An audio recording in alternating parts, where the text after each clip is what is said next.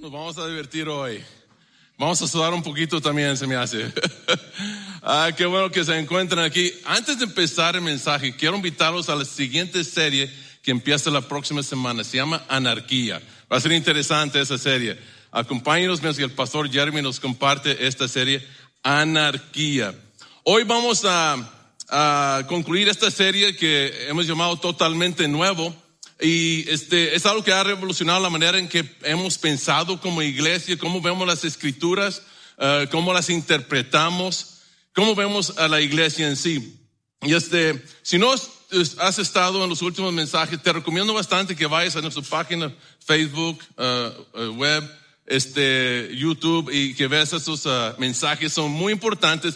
Yo considero, aparte del evangelio, es como la serie más importante para la iglesia el día de hoy. Entonces, ojalá que ustedes se puedan hacer eso. Ha sido algo, como dije, muy, a muchas personas creo que les ha encantado la serie. A otros quizás no tanto por el contenido un poco controversial que hemos estado viendo, pero muy cierto de cuál es la historia y cosas que hemos visto de la palabra de Dios. Ahora, yo personalmente, yo crecí en la iglesia, como algunos de ustedes, quizás muy pocos, pero yo crecí básicamente en la iglesia toda mi vida. Y yo amo la iglesia, creo que tuve una perspectiva, una buena perspectiva de lo que la iglesia era, no siempre, no tanto al principio, pero amo la iglesia. Pero también entiendo porque muchos resisten la iglesia. Es como el misionero a India que apoyamos, Narji, dijo, ¿por qué no todos los mexicanos van a la iglesia? Teniendo la libertad de hacerlo, la iglesia es algo increíble. Pero yo entiendo lo que ha sucedido en lo que llamamos la iglesia de Cristo, que por cierto no es un edificio. La palabra iglesia no se refiere al edificio, sino a la gente que han sido seguir a Cristo. Son los hijos de Dios. Entonces, yo entiendo esa resistencia que existe, pero la verdad es que la iglesia no debería estar haciendo algunas cosas que hacen o que hacemos. Pero siempre desde el inicio el enemigo, Satanás, ha tratado de distorsionar las cosas, cambiar de perspectiva, y algo que hemos estado llamando el modelo del templo ha estado entrando y trastornando la iglesia y que pierde su atracción. Entonces, la verdad, la única razón por que alguien debería de resistir a la iglesia es porque pues quizás ellos no creen en Dios. Entonces, yo no, ¿para qué quiero iglesia? Yo ni siquiera creo en Dios. O no creen en Jesús, o quizás que Jesús resucitó para salvarnos. Quizás por esos motivos, bueno, yo entiendo. Y si ese es tu caso, está bien, podríamos hablar de ello. De hecho, hablamos de ello en algunas sesiones especiales que tenemos. Estás muy bienvenido a escuchar esos. Pero por tantas las razones, por tantas las personas, la razón principal que la gente resiste a la iglesia no es porque Jesús. No, ellos hasta algunos creen en Jesús, creen que murió y creen que resucitó. Ellos resisten la iglesia por las personas que asistimos a la iglesia. O sea, por nosotros que decimos que somos seguidores, pero la verdad no vivimos, no parece que estamos siguiendo las enseñanzas de Jesús, como que estamos siguiendo otras enseñanzas. Y la verdad, yo creo que pues es una observación muy cierta en muchos casos. Y la gente está confundida.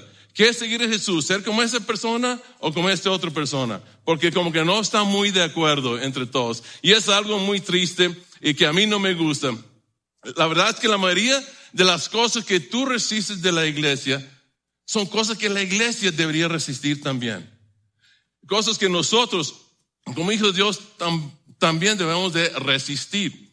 En esta serie hemos hablado mucho sobre esto del modelo del templo y vamos a rápido repasarlos. Hablamos hace un momento, Jeremy los repasó. Hay lugares sagrados, son lugares donde depende del área, quizás la cultura, la tradición que se han añadido, las cosas, quizás reglas que se han añadido a la palabra de Dios de acuerdo a algunos de sus líderes quizás.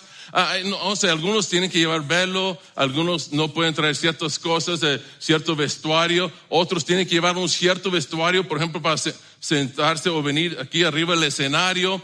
son lugares muy sagrados. Se escandalizarían con nosotros a ver que entramos en el auditorio con nuestro cafecito, nuestro biscuit, quizás, pero porque ellos creen que hay un lugar sagrado. Y la verdad, esto representa todas las iglesias del pasado, el modelo del templo. Y entendemos dónde vienen esas ideas, esos conceptos.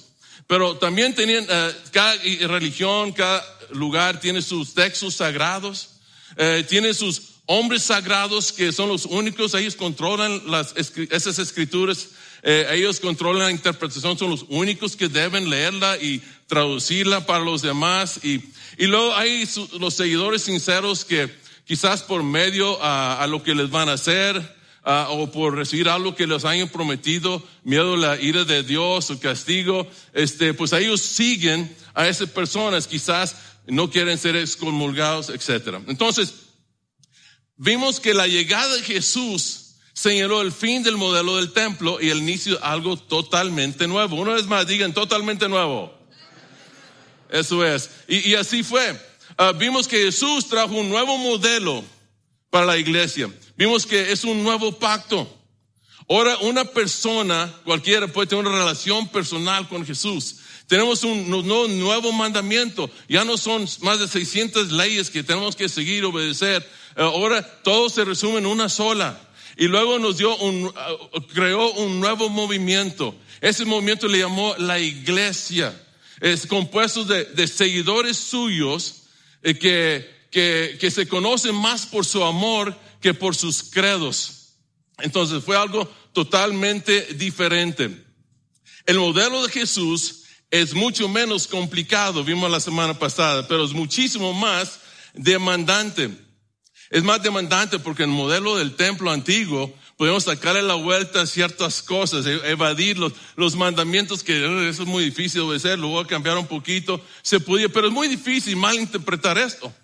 Jesús dijo muy claramente, este es mi mandamiento, que se amen los unos a los otros como yo los he amado. Nosotros preferimos el otro modelo, le podemos sacar la vuelta.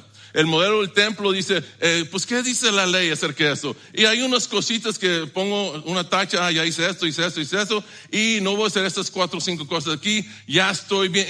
Y la gente se considera muy bien, muy santos, quizás hasta muy espirituales, mente maduros, porque siguen esas cuantas reglas, pero este modelo del templo siempre trata de que a los que pensamos así, los que seguimos ese modelo, tratamos siempre de llegar al límite. Oye, ¿es pecado? ¿Qué tan cerca me puedo acercar? ¿Puedo hacer esto? Siempre estamos, es la actitud, tengo que hacer esto, no puedo hacer aquello. Siempre estamos buscando algo, se trata de nosotros, se trata de nosotros. Pero el modelo de Jesús en cada situación hace la pregunta, ¿qué demanda de mí el amor? En otras palabras, ¿cómo puedo amar mejor? ¿Qué puedo hacer en cada situación para amar más a otras personas? El modelo de Jesús, sí, es menos complicado, pero es muchísimo más demandante. Y esta serie es para que nos ayude a evaluarnos como iglesia. Cada 5 o 6 años compartimos esta serie. ¿Por qué? Porque tenemos que asegurar que, quizás salimos un poquito, quizás estamos regresando al modelo del templo. Es como que parte de nuestra naturaleza quizás, o quizás por lo enemigo tanto está tratando de causar eso para que perdamos influencia en el mundo, para que gente no llegue a Cristo, pero nos evaluamos. Y la verdad es que no necesitas conocer toda la Biblia o ser un teólogo para cumplir el modelo de Jesús. Solamente te haces la pregunta, ¿qué demanda de mí el amor? Y la iglesia en su comienzo arrancó, pero bonito y rápido. Y gente fue acercándose a Jesús y poniendo su fe y confianza en Él. Iban siendo salvos. Y la Biblia dice que los que fueron siendo salvos fueron añadiéndose a la iglesia, al cuerpo de Cristo. Dios estaba con ellos y ellos no temían la muerte porque su Señor de ellos había resucitado. Dios les sabía que siempre fueran y amaran muchísimo a las personas. Con el tiempo, millones de personas estaban siguiendo a Jesús. Y en ese entonces, lo interesante es que ni siquiera había una Biblia. El Antiguo Testamento ahí estaba, pero las enseñanzas de Jesús todavía no estaban escritas. Algunos empezaron a escribirse, pero la mayoría de personas no las tenían, pero sabían que ese es el mandato. ¿Qué demanda a mí el amor? Vayan y aman a otros como yo los he amado a ustedes. Entonces todo iba bien, la iglesia estaba creciendo de manera increíble, pero hubo un gran desvío. Cuando en el cuarto siglo el cristianismo fue legalizado y establecido como la religión oficial de Roma. Para este entonces, esta gran parte del cristianismo, había otra parte, siempre hay un remanente fiel a la palabra de Dios, a la enseñanza de Jesús, pero una gran parte enorme ya no parecía ni siquiera la iglesia, pero seguían usando la palabra cristianismo o de ser cristianos, como si fueran seguidores de Jesús. Pero la verdad, las enseñanzas de Jesús se habían puesto a un lado en muchas maneras. Si se hablaba de Jesús y se creía en la muerte y resurrección por los pecados, pero básicamente hasta ahí llegó la cosa. Entonces, ¿qué fue lo que pasó? Cuando fue legalizado, el cristianismo cambió de ser una minoría bajo persecución a una mayoría empoderada. Y si no estuviste aquí en los primeros mensajes, Jeremy nos platicó cómo llegó a ser un beneficio grande para las personas llamarse cristianos. Fueran cristianos o no, se llamaban cristianos. Hay muchos privilegios en este sistema de gobierno que empezó. Pero la iglesia empezó a tomar el modelo del templo antiguo, como todas las demás religiones existentes. O sea que en realidad ya no tenía nada que ver con las enseñanzas de Cristo. Y eso fue lo triste. Cuando los cristianos se convirtieron en una mayoría, empezaron a ejercer la autoridad del templo. Otra vez regresaron los lugares sagrados, los hombres sagrados, los textos sagrados, todo. Sus seguidores sinceros volvieron a aparecer otra vez, de la misma manera que había estado antes. Había regresado la iglesia al modelo del templo. Y así continuó hasta el siglo XVI. En el siglo XVI empezó la reforma protestante y muchas cosas buenas sucedieron. El cardenal Martín Lutero, estudiando la Biblia, empezó a darse cuenta que estaban muy mal. No estaban enseñando la verdad de Cristo, se habían hecho todo a un lado muchas cosas, y él quiso solamente una reforma dentro de la iglesia, pero lo rechazaron. Entonces hubo una separación, unos grupos se separaron, y pues empezaron, sucedieron varias cosas buenas, o sea, algunas cosas mejoraron. Por ejemplo, sola escritura, o sea, dice, la autoridad de la iglesia no son hombres sagrados, sino que la palabra de Dios. Eso fue algo bueno que sucedió. También que la salvación es por gracia solamente, no es por obras. Que solamente hay un intercesor entre Dios y los hombres, Jesucristo. Nadie puede interceder por ti. Era muy claro en las Escrituras. Entonces, estas fueron cosas importantes que sucedieron. Se comenzó a traducir la Biblia en los idiomas de los pueblos. Eso era, wow, por primera vez, al fin, la gente tenía la Biblia en sus manos. Pero suena muy bien y bonito eso, pero esto al mismo tiempo causó un problema un poco grande. De hecho, llegó a ser muy grande. ¿Por qué? Les entregaron los 2 testamentos en una sola toma. Mira, aquí está la Biblia. Y en esta Biblia, porque la Biblia no es un libro, ustedes saben eso, ¿verdad? Son 2 secciones grandes, hechos de muchos libros. 36 libros del Antiguo Testamento y 27 en el Nuevo Testamento. Y se les entregó todos así. Les fue entregado a personas que nunca habían estudiado la Biblia, no tenían preparación, cómo interpretarla. Y no estoy diciendo que es tan complicado, pero necesitas saber algo, necesitas tener un trasfondo, y ellos no los tenían. Ahora había millones de personas con las escrituras que no entendían cómo interpretarlas correctamente. No entendían la diferencia entre el antiguo pacto, testamento, y el nuevo pacto, Nuevo Testamento. No entendían que aunque toda la Biblia es inspirada por Dios, no toda la Biblia es igualmente aplicable para todos los tiempos y todas las personas. Y ustedes entienden, todos entendemos eso. Ustedes que tienen niños o tenían hermanitos, o se acuerdan cuando las cosas son diferentes cuando eres chiquito.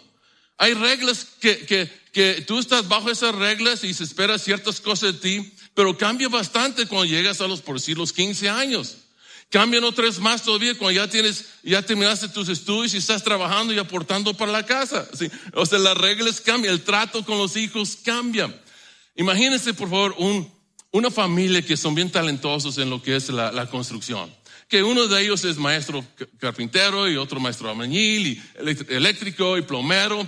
Y la familia decide, hemos estado ahorrando dinero, vamos ahora sí a juntar el dinero y hacernos nuestra casa con la que siempre soñábamos, ¿verdad?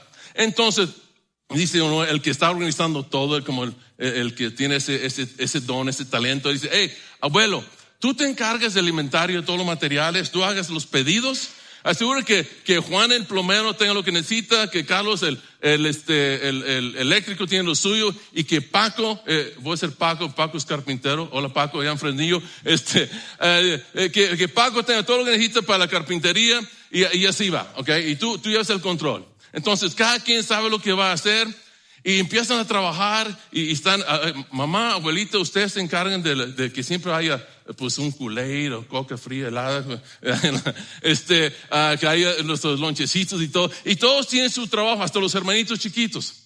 Todos tienen responsabilidades. Y eso continúa así, ¿hasta cuándo? Hasta que se termine la casa. Pero ya que la casa se ha sido edificada, todo terminado, ¿qué van a hacer ahora? Vamos a disfrutar la casa. Ya no existen las mismas responsabilidades, las mismas reglas. ¿Estamos de acuerdo? ¿Sí me explico bien? Ok, cosas han cambiado. Ya llegó lo nuevo. Y esto fue el caso aquí.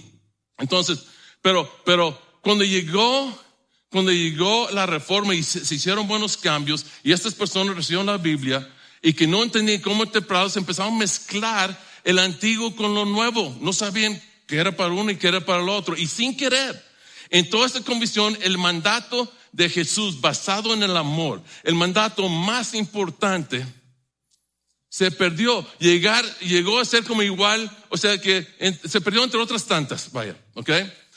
Para ellos, ojo por ojo y diente por diente, que por cierto es de Éxodo 21-24, y tiene que ver con ley civil, no con trato entre personas. Pero ellos no sabían eso, es más, muchos de ustedes no sabían eso.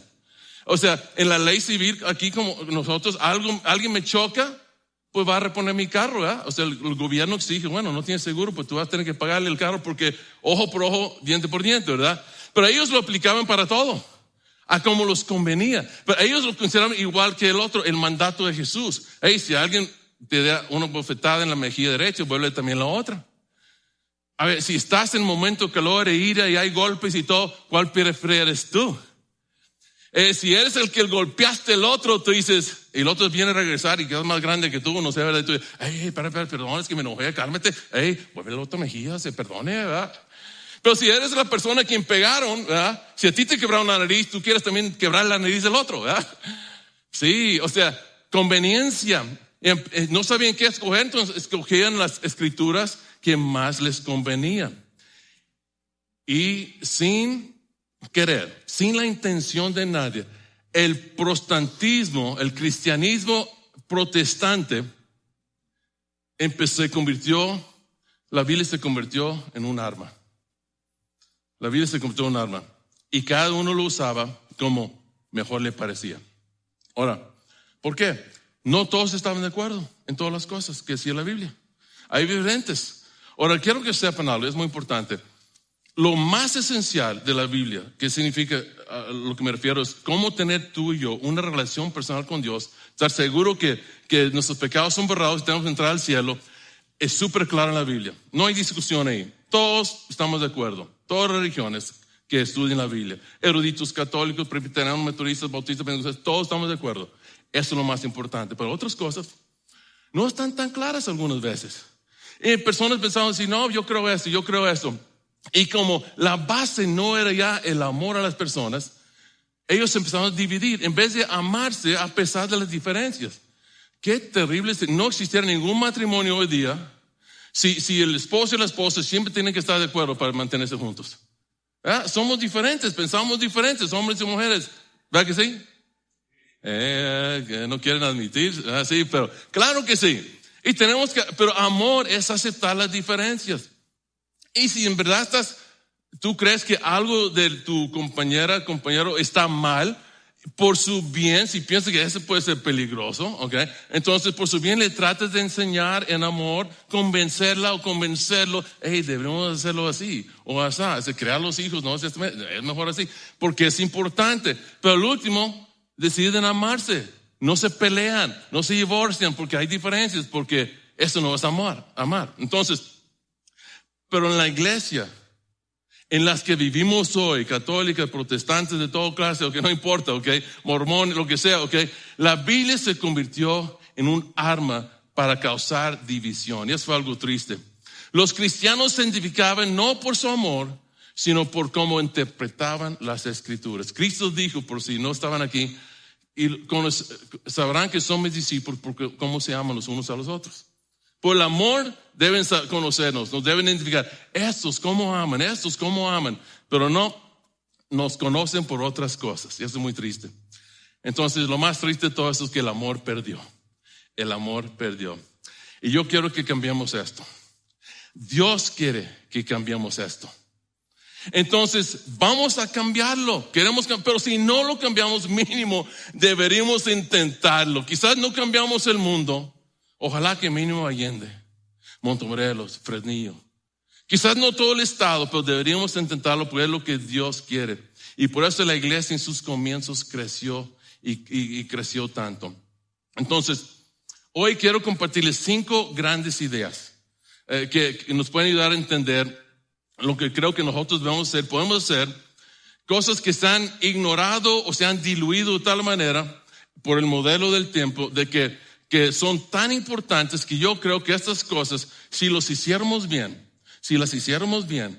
cambiarían nuestras familias, nuestras comunidades, nuestra iglesia y posiblemente hasta el mundo. Y como dije la semana pasada, es la única manera, de hecho, que el mundo podrá ser cambiado si hacemos esto bien. Entonces, la primera es esta. Cuando Cristo vino en este totalmente nuevo, fue la estructura de la iglesia. Totalmente nuevo en estructura. La iglesia, dice él, es un cuerpo, no un reino. Y se confunde un poquito porque el Nuevo Testamento habla mucho del reino de Dios. El reino de Dios, Jesús habla del reino de Dios.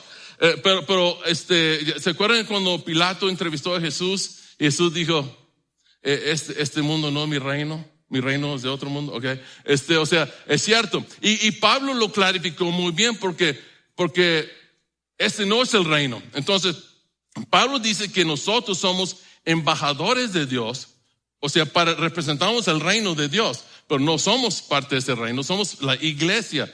Dice, ahora bien, ustedes son el cuerpo de Cristo. Digan cuerpo de Cristo. Ese es un nombre de la iglesia, cuerpo de Cristo, novia de Cristo, el rebaño de Cristo, etc.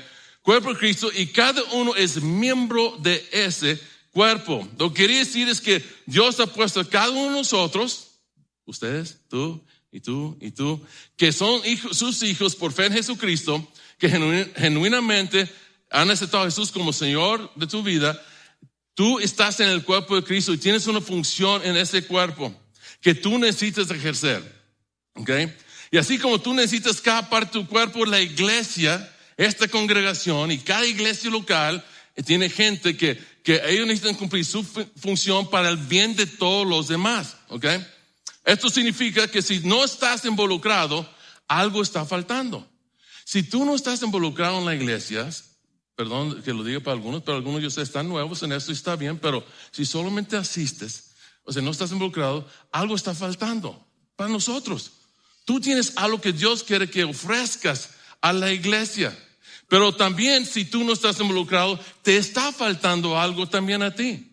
Si solamente asistes de vez en cuando o cada domingo solamente, pues no estás involucrado, eso no es bueno tampoco, En el modelo del templo tenemos la idea de consumir, es la manera de pensar. Yo voy, yo recibo, por ejemplo, asisto para estar bien con Dios. Doy para que Dios me dé más, ¿sí? Etcétera. Esa es la actitud que tenemos. Y no debe ser así en el cuerpo de Cristo. El modelo de Jesús es pertenecer. Yo pertenezco, así como mi brazo a mi cuerpo, mi hígado a mi cuerpo, mis riñones a mi cuerpo, mi corazón a mi cuerpo. Yo pertenezco al cuerpo. ¿Cómo puedo apartarme de él? Se trata, como dijimos la semana pasada, se trata del tú que está a tu lado. Es mi cuerpo ayuda al otro. Mi cuerpo, con lo que Dios me ha dado, es para ayudar, para servir a los demás. El pensamiento modelo del templo es esta. Quiero quedarme en casa y adorar a Dios en vez de ir a la iglesia. Al cabo, usando la misma Biblia, yo soy el templo de Dios, ¿verdad? Y puedo hacerlo. Y sí, pues bueno, es más cómodo. Ni siquiera tienes que quitarte los pijamas y cambiarte y peinarte, maquillarte, nada de eso. Es más cómodo, te ahorras gasolina también, es más barato. Todo eso es cierto. Pero ¿sabes lo que eres si solo asistes a la iglesia? Es como un brazo amputado. Así es, como un brazo amputado.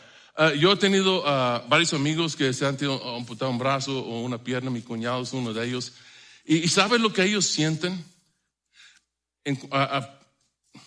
De su brazo amputado, su pie amputado. ¿Sabes lo que sienten ellos? De ese brazo, esa pierna. Que ya no existe. Ya no tiene ninguna función. No es útil. Me ha limitado haber perdido este miembro tan importante para mí.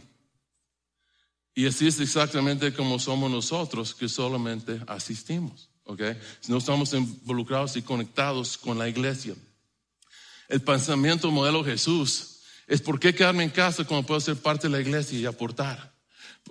Puedo ayudar, puedo animar, puedo bendecir, puedo escuchar a alguien, compartir, desahogarse conmigo. Quizás pueda darle un consejo, mínimo le puedo dar un abrazo, palabras de ánimo, palabras de vida. Entonces, la primera gran idea: la iglesia es un cuerpo, no un reino. La segunda es que la autoridad, toda esa idea de la autoridad cambió, Jesús lo volvió de cabeza. La autoridad se ejerce para el beneficio de los liderados y no de los líderes. Esto es algo interesante. Una vez Jesús iba caminando por el camino y escuchó a sus discípulos discutiendo quién iba a ser más grande en el reino de Dios, ¿verdad? Porque ellos pensaron que Jesús ya iba a comenzar su reino, ¿verdad? Entonces, y ellos también pensaban que entre más elevado su posición, más beneficios, quizás más dinero, más honor, todas esas cosas, ¿verdad? ¿Por qué? Porque claro que sí, porque así eran las cosas. Y Jesús los llamó y les dijo: hey, como ustedes saben, los gobernantes de las naciones oprimen a los súbditos y los altos oficiales abusan la autoridad. Y ellos: pues sí, por eso estamos discutiendo, porque nosotros queremos abusar para nuestro beneficio, queremos oprimir para nuestro beneficio, queremos tomar ventaja de otros para nuestro beneficio, queremos mandar, queremos hacer la regla nosotros para nuestro beneficio. Claro que sí, lo entendieron muy bien, ¿verdad? Pero entre ustedes no debe ser así. ¿Cómo? Sí, así es. Y lo dice: al contrario, el que quiera hacerse grande entre ustedes deberá ser su servidor, y el que quiera ser el primero deberá ser esclavo de los demás. Hey, ¿quisieras ser grande en mi iglesia, dice Cristo? Necesitas aprender a servir, ¿ok? Si quieres ser grande en mi reino, empieza a ser siervo de los demás. Y por si no hubieran entendido, llegando a Jerusalén, le lavó los pies, trabajo que era para los esclavos, le lavó los pies a todos los discípulos. Así es. Y les dijo esto: les he puesto el ejemplo para que hagan lo mismo que yo he hecho con ustedes. Ciertamente les aseguro que ningún siervo es más que su amo. ¿Qué significa esto? Que en cualquier momento que tú y yo llegamos a tener algo de autoridad, una posición elevada, a nosotros nos toca lavar los pies de otros, más que otros, entre ellos y a nosotros. Los que somos más elevados en posición, nos toca lavar más pies apestosos. Así es. En el modelo Jesús, el beneficio de tu liderazgo reciben las personas que lideras. ¿Cómo cambiaría el mundo si empezamos a hacer eso? Imagínate, no más nosotros en esta congregación. O sea, ¿qué pasaría? ¿Cómo cambiaría? ¿Cómo serían transformadas nuestras familias, nuestras relaciones? Quizás nuestros vecinos. Aparte, habría muchos menos pies apestosos, ¿verdad? Si estamos lavando los pies unos de los otros. Entonces, la primera gran idea fue eso: la iglesia es un cuerpo, no un reino.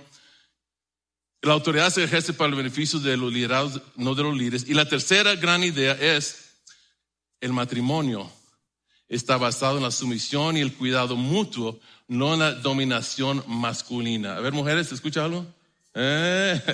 No, está muy bien en tu casa, ok. El matrimonio está basado en la sumisión y el cuidado mutuo, no en la dominación masculina. No puedo exagerar cuán revolucionario esto era para los primeros creyentes.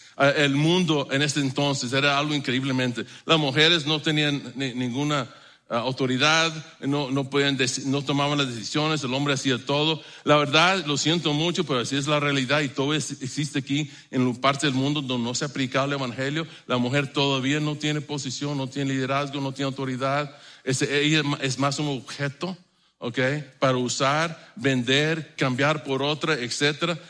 Los padres de familias, si la mamá no tenía hijos varones, entonces era una vergüenza para la familia. Y muchas veces las hijas, si ya tienen una, la desechaban a la otra, la ponían en la calle para morir. Pablo, explicando las enseñanzas de Jesús, dijo esto: sométense unos a otros por reverencia a Cristo. Entonces, en el matrimonio debemos preguntarnos otra vez esta pregunta, es lo que tenemos que hacernos. ¿Qué demanda de mí el amor en mi matrimonio? ¿Qué demanda de mí el amor en esta situación con mi esposa, con mi esposo, en esta decisión que vamos a tomar? Y luego Pablo empieza a enseñarnos cómo se ve esto en el matrimonio, y lo dijo de esta manera: sométense unos a otros por reverencia a Cristo. ¿Por quién? ¿Por reverencia a quién? A Cristo. No porque alguien se lo merece, por reverencia a Cristo. Y luego dice: esposas, sométense a sus propios esposos como al Señor. Y ahí todos los hombres: sí, ves, te dije, amor, ¿verdad? Que tú debes hacerme caso, obedecerme, porque las Sagradas Escrituras lo dicen. Ya está, pastor, ¿dónde está ese? Y ya lo memorizaron, ya saben que está en Efesios 5, ¿verdad? Ya lo memorizaron, ya está. Y para mostrársela más tarde cuando se me revela la vieja, ¿verdad? Entonces, ya volvimos al modelo del templo. Wow. Pablo dice que eso se ve, así se mira, esto aplicado en el matrimonio, pero para los hombres algo mucho más difícil. Dice: esposos, amen a sus esposas, así como Cristo amó a la iglesia y se entregó por ella. ¿Se entregó por ella? Amor en la Biblia siempre es acción, no son sentimientos. Sentimientos suben y bajan, cambian y todo eso. Amor siempre es acción. Se entregó por ella. Es lo que hizo Jesús. Yo quiero que entregues por esa mujer. Lo que ella necesita, tú lo vas a hacer. La verdad es que en el matrimonio cristiano, esa es una competencia de sumisión. ¿Sí? Es una competencia de sumisión. Amor, pásale. Bueno, tú primero, pásale. No, tú, amor. Tú pásale primero. Dividiendo el pastel. Oye, amor, nomás quiero 2 pedazos de pasteles. Pero uno está muy chiquito. Tú agarra el grande. Yo, no, amor, tú el grande, yo el chico. Dice: amor, yo sé que estás cansado, no te preocupes. Tú descansa, déjame lavar los trastes. Oh, amor, yo sé que llegaste muy cansado del trabajo y todo, y yo ahorita un poco libre. Tú descansa. La esposa le dice: la esposa, tú descansa y yo cambio la transmisión, yo lo arreglo, no se preocupe. Tener una esposa así, wow, ¿verdad? La envidia de todos. En el modelo de Jesús, el beneficio de tu liderazgo lo reciben las personas que lideras. La madurez espiritual, este es el otro. La madurez espiritual de una persona se determina por cuánto sirve, no por cuánto sabe. Esto, yo conozco, estoy pensando en personas, pero no quiero pensar en ellos porque no quiero contar chismes o nada de eso. Pero hay personas que yo he conocido toda mi vida, que porque ellos estudiaron, tuvieron el privilegio de estudiar un poquito más la Biblia y saben todas las canciones, ¿verdad?, cristianas, hasta los himnos antiguos los saben, los coritos y todo, y saben un montón de versículos de memoria, piensan que son maduros espiritualmente hablando. O quizás en algún tiempo vivían y quizás eran, no sé. Pero ellos son, según la Biblia, los más inmaduros cuando ellos empiezan si ellos no aman a los demás. Si ellos no sirven a los demás, en realidad. Yo he sido culpable de eso. Yo me acuerdo veces que yo he pensado que pues yo creo que soy más maduro que esas personas. Y luego reflexionando, veo la vida de algunos de ellos y wow, no, esa persona sí es mucho más paciente con otros que yo. Esa persona sí, él ayuda más a las personas que yo. Yo como que ya me voy porque está el juego de básquetbol, ¿verdad? El fútbol y la madurez espiritual de una persona se determina por cuánto sirve, no por cuánto sabe. Esto está en todas partes del Nuevo Testamento. Dice la Biblia: en cambio, el fruto del Espíritu, la consecuencia de tener el Espíritu Santo produce un fruto en nosotros. Y seguramente es esta: Es visión, conocimiento, entendimiento de las cosas más profundas de la fe, milagros, profecía, elocuencia al hablar y la habilidad de conmover a las personas con tus palabras. Eso no debe ser Gálatas, debería ser Tercera de Timoteo, porque eso no está ahí en la Biblia, ¿ok? Eso no está en la Biblia. No más quiero aclarar eso antes de continuar, ¿ok? Pero esto es lo que pensamos muchas veces. Nos impresionamos con la persona. Ella es tan espiritual, mira cómo habla. No. Es inteligente, estudió, se preparó. O quizás el que está arriba en la plataforma dirigiendo, diciendo palabras muy hermosas. No, es talentoso, por eso canta tan bonito. Okay, tiene donde habla, tiene esto y lo otro. Pero no es porque es súper espiritual. O sea, no se dejen engañar por eso, ¿ok? Se preparó bien, es todo, es un don. Eso no es madurez espiritual. Eso no es madurez espiritual. Es el que sirve. Es el que sirve más. Es más espiritual. Una persona muy poco espiritual, la verdad, puede enseñar, predicar. Hasta han hecho milagros. El nombre de Jesús es poderoso. A veces hacen milagros en nombre de Jesús. Personas que son muy inmaduros en la fe. No aman en verdad. La iglesia, ¿se acuerdan? La iglesia de sus inicios ni siquiera tenía Biblia. Pero ¿cómo amaron las personas? Nomás les compartían el amor de Cristo, el evangelio, las buenas nuevas de Cristo, y amando a todos. Y la iglesia fue súper atractiva en su momento y creció y creció. No, esto es lo que dice Gálatas en realidad, ¿ok? En cambio, el fruto del Espíritu es amor, alegría, paz, paciencia, amabilidad, bondad, fidelidad, humildad y dominio propio. Casi siempre, hoy día también en la literatura antigua, empiezas con lo más importante, el amor. Y si no estabas seguro, lee la carta de Pablo, 1 Corintios 13. Dice, antes más grande que la fe, que la misma fe, dice, es el amor. Porque sin amor no tenemos nada. Cristo nunca hubiera muerto por nosotros si nosotros no tenemos amor. Nada que ver con conocimiento, con la elocuencia, con nada de eso. Y son cosas transculturales. No importa dónde estás y dónde vives, el amor. Estas cosas siempre deben existir. Y son antinaturales, no son cosas innatas, ¿verdad? Para nosotros hacer. No nacimos naturalmente practicando esas cosas. Eso viene para las personas que tienen espíritu de Cristo. Más sencillos que la ley, pero mucho más demandante. Entonces, no seamos engañados por líder espiritual, porque muchos lo son, que sabe mucho y que es muy talentoso, pero no ama mucho. ¿Ustedes cuántos se acuerdan de Adolfo Hitler? Esa persona no amaba nada, pero qué talento. Transformó la filosofía de toda una nación con un micrófono antes de siquiera lanzar una bala, un cohete, ¿sí? Un misil, con un micrófono. Porque era talentoso. La persona más espiritual que conoces, quizás sea el más callado o el menos conocedor, pero hace mucho para otras personas. La iglesia es un cuerpo, no un reino. La autoridad se ejerce para el beneficio de los liderados, no de los líderes. El matrimonio está basado en la sumisión y el cuidado mutuo, no en la dominación masculina. La madurez espiritual de una persona se determina por cuánto sirve, no por cuánto sabe. Y el último, santidad en el modelo de Jesús es estar en vez de apartarse de. Esto los va a volar los sesos a algunos de ustedes. Tanto estar en el modelo del templo pensando de esa manera, porque a mí también me lo hizo hace años. ¿Okay? Quiero hablarles un poquito. No se trata de alejarse del mundo. Pero, pastor, si la Biblia acá dice esto, mira los israelitas, ¿sí? No se trata de trabajar en un lugar cristiano, ir al gym cristiano, ir a juntarse con cristianos, convivir solamente con cristianos. Santidad en el modelo de Jesús es estar en vez de apartarse de.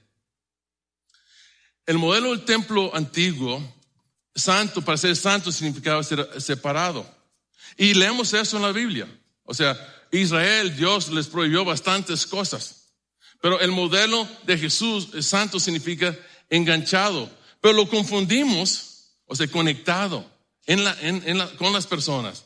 Lo confundimos porque en todo el Testamento había cosas como Dios estaba tratando de separar a Israel de las demás naciones paganas a su alrededor, y que no te cases con ellos, y no hagas esto con ellos, y no te vistes con ellos, y todo con ellos.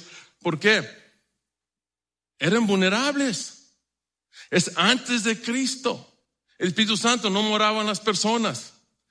Dios está tratando de conservar todo el Antiguo Testamento. Era para los israelitas, ¿okay? Escrito para ellos, para conservarlos, para llevarlos a una nación que iba a traer a este mundo el Mesías, a Cristo. Si no hubieran seguido estas reglas estrictamente, nunca hubiera habido un María y un José que buscaba a Dios y eran gente piadosa. Pero por tratar de seguir, y por todo el pueblo, y siempre la enseñanza, estricto, rituales, prácticas, sacrificio, ellos pudo más o menos conservar a algunos, un remanente, porque Israel se rebelaba muchas veces, iba tras otros dioses, y así en todos los paganos hacían.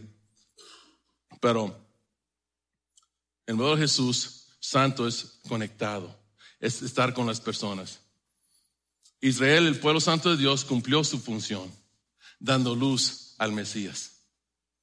Y si lees Romanos, si lees Hebreos, todo eso en el Antiguo Testamento era para preparar para la llegada de Jesús. Era para eso. El Antiguo Testamento todavía es muy bueno hoy para nosotros, para mostrarnos que no llegamos al estándar de Dios.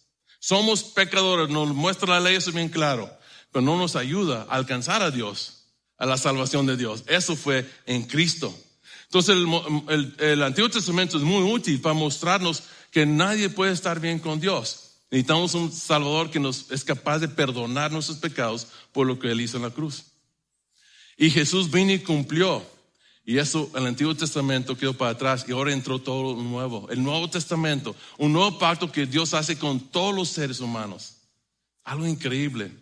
Alguien lo puso de esta manera. Escuché esta ilustración hace tiempo. Decía, imagínate que una esposa va al aeropuerto esperando a su esposo llegar de un viaje largo que tiene 3 semanas de estar fuera. Y él baja en un día soleado, bien bonito, y el sol muy fuerte. Y él baja del avión y van corriéndose el uno hacia el otro, ¿verdad? Con las películas, ¿verdad? Para abrazarse. Y luego ella ve la sombra del esposo sobre el suelo. Y antes de llegar se tira al suelo y abraza la sombra. En vez de lo real, en vez de su esposo, ¿verdad? Y dice Hebreos que el Antiguo Testamento es sombras de lo que es verdaderamente real, lo verdadero. En Jesús se cumplió todo. Por eso corremos hacia Jesús.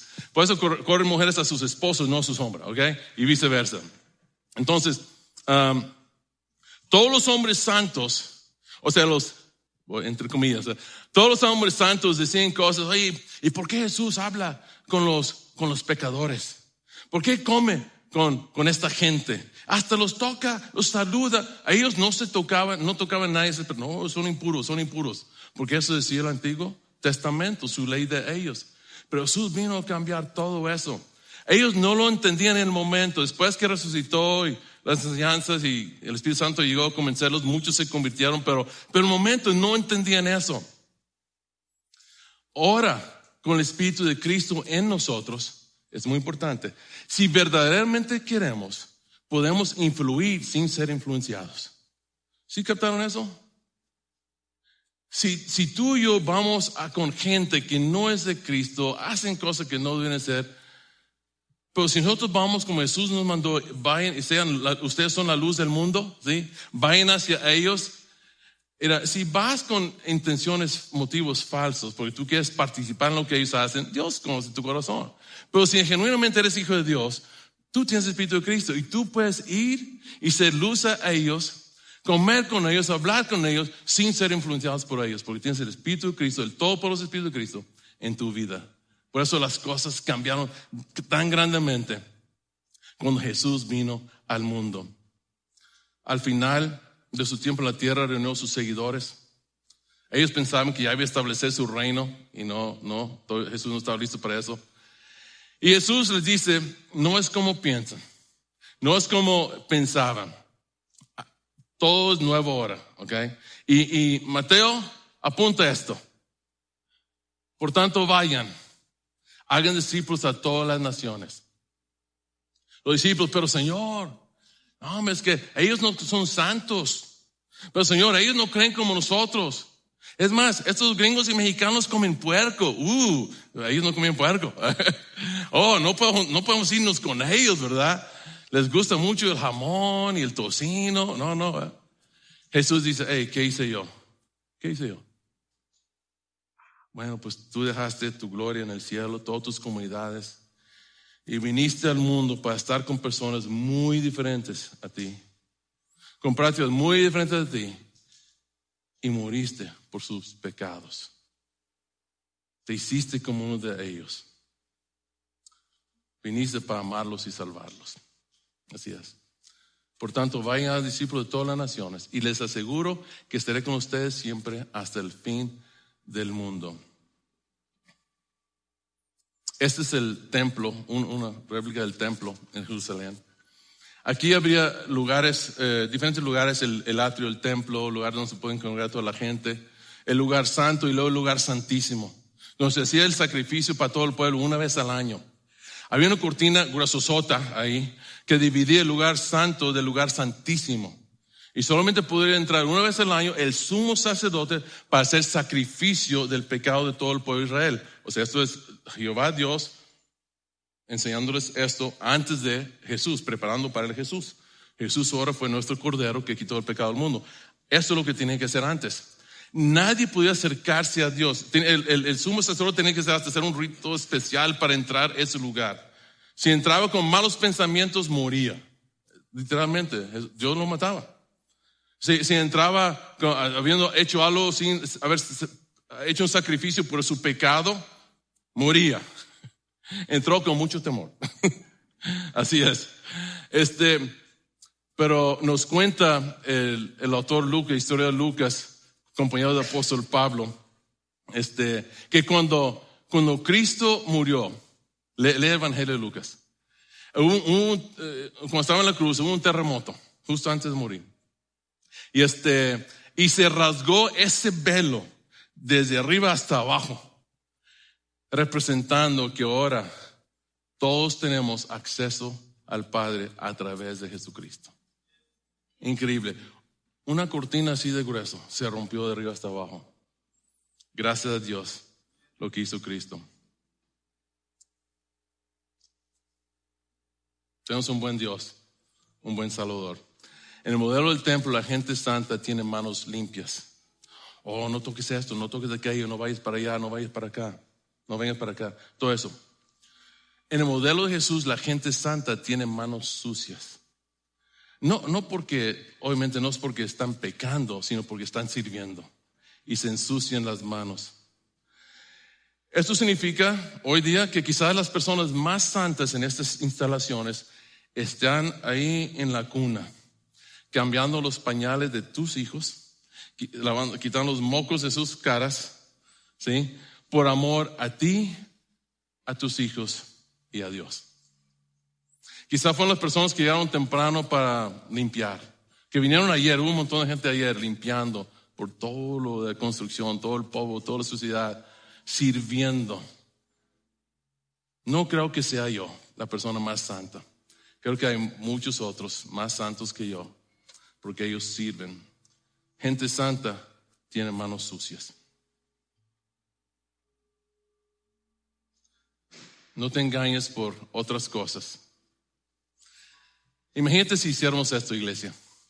Imagínate si empezamos a poner esto en práctica. Imagínate qué pasaría, qué podría pasar. Tiene que empezar con nosotros, en nuestros corazones, en nuestras familias.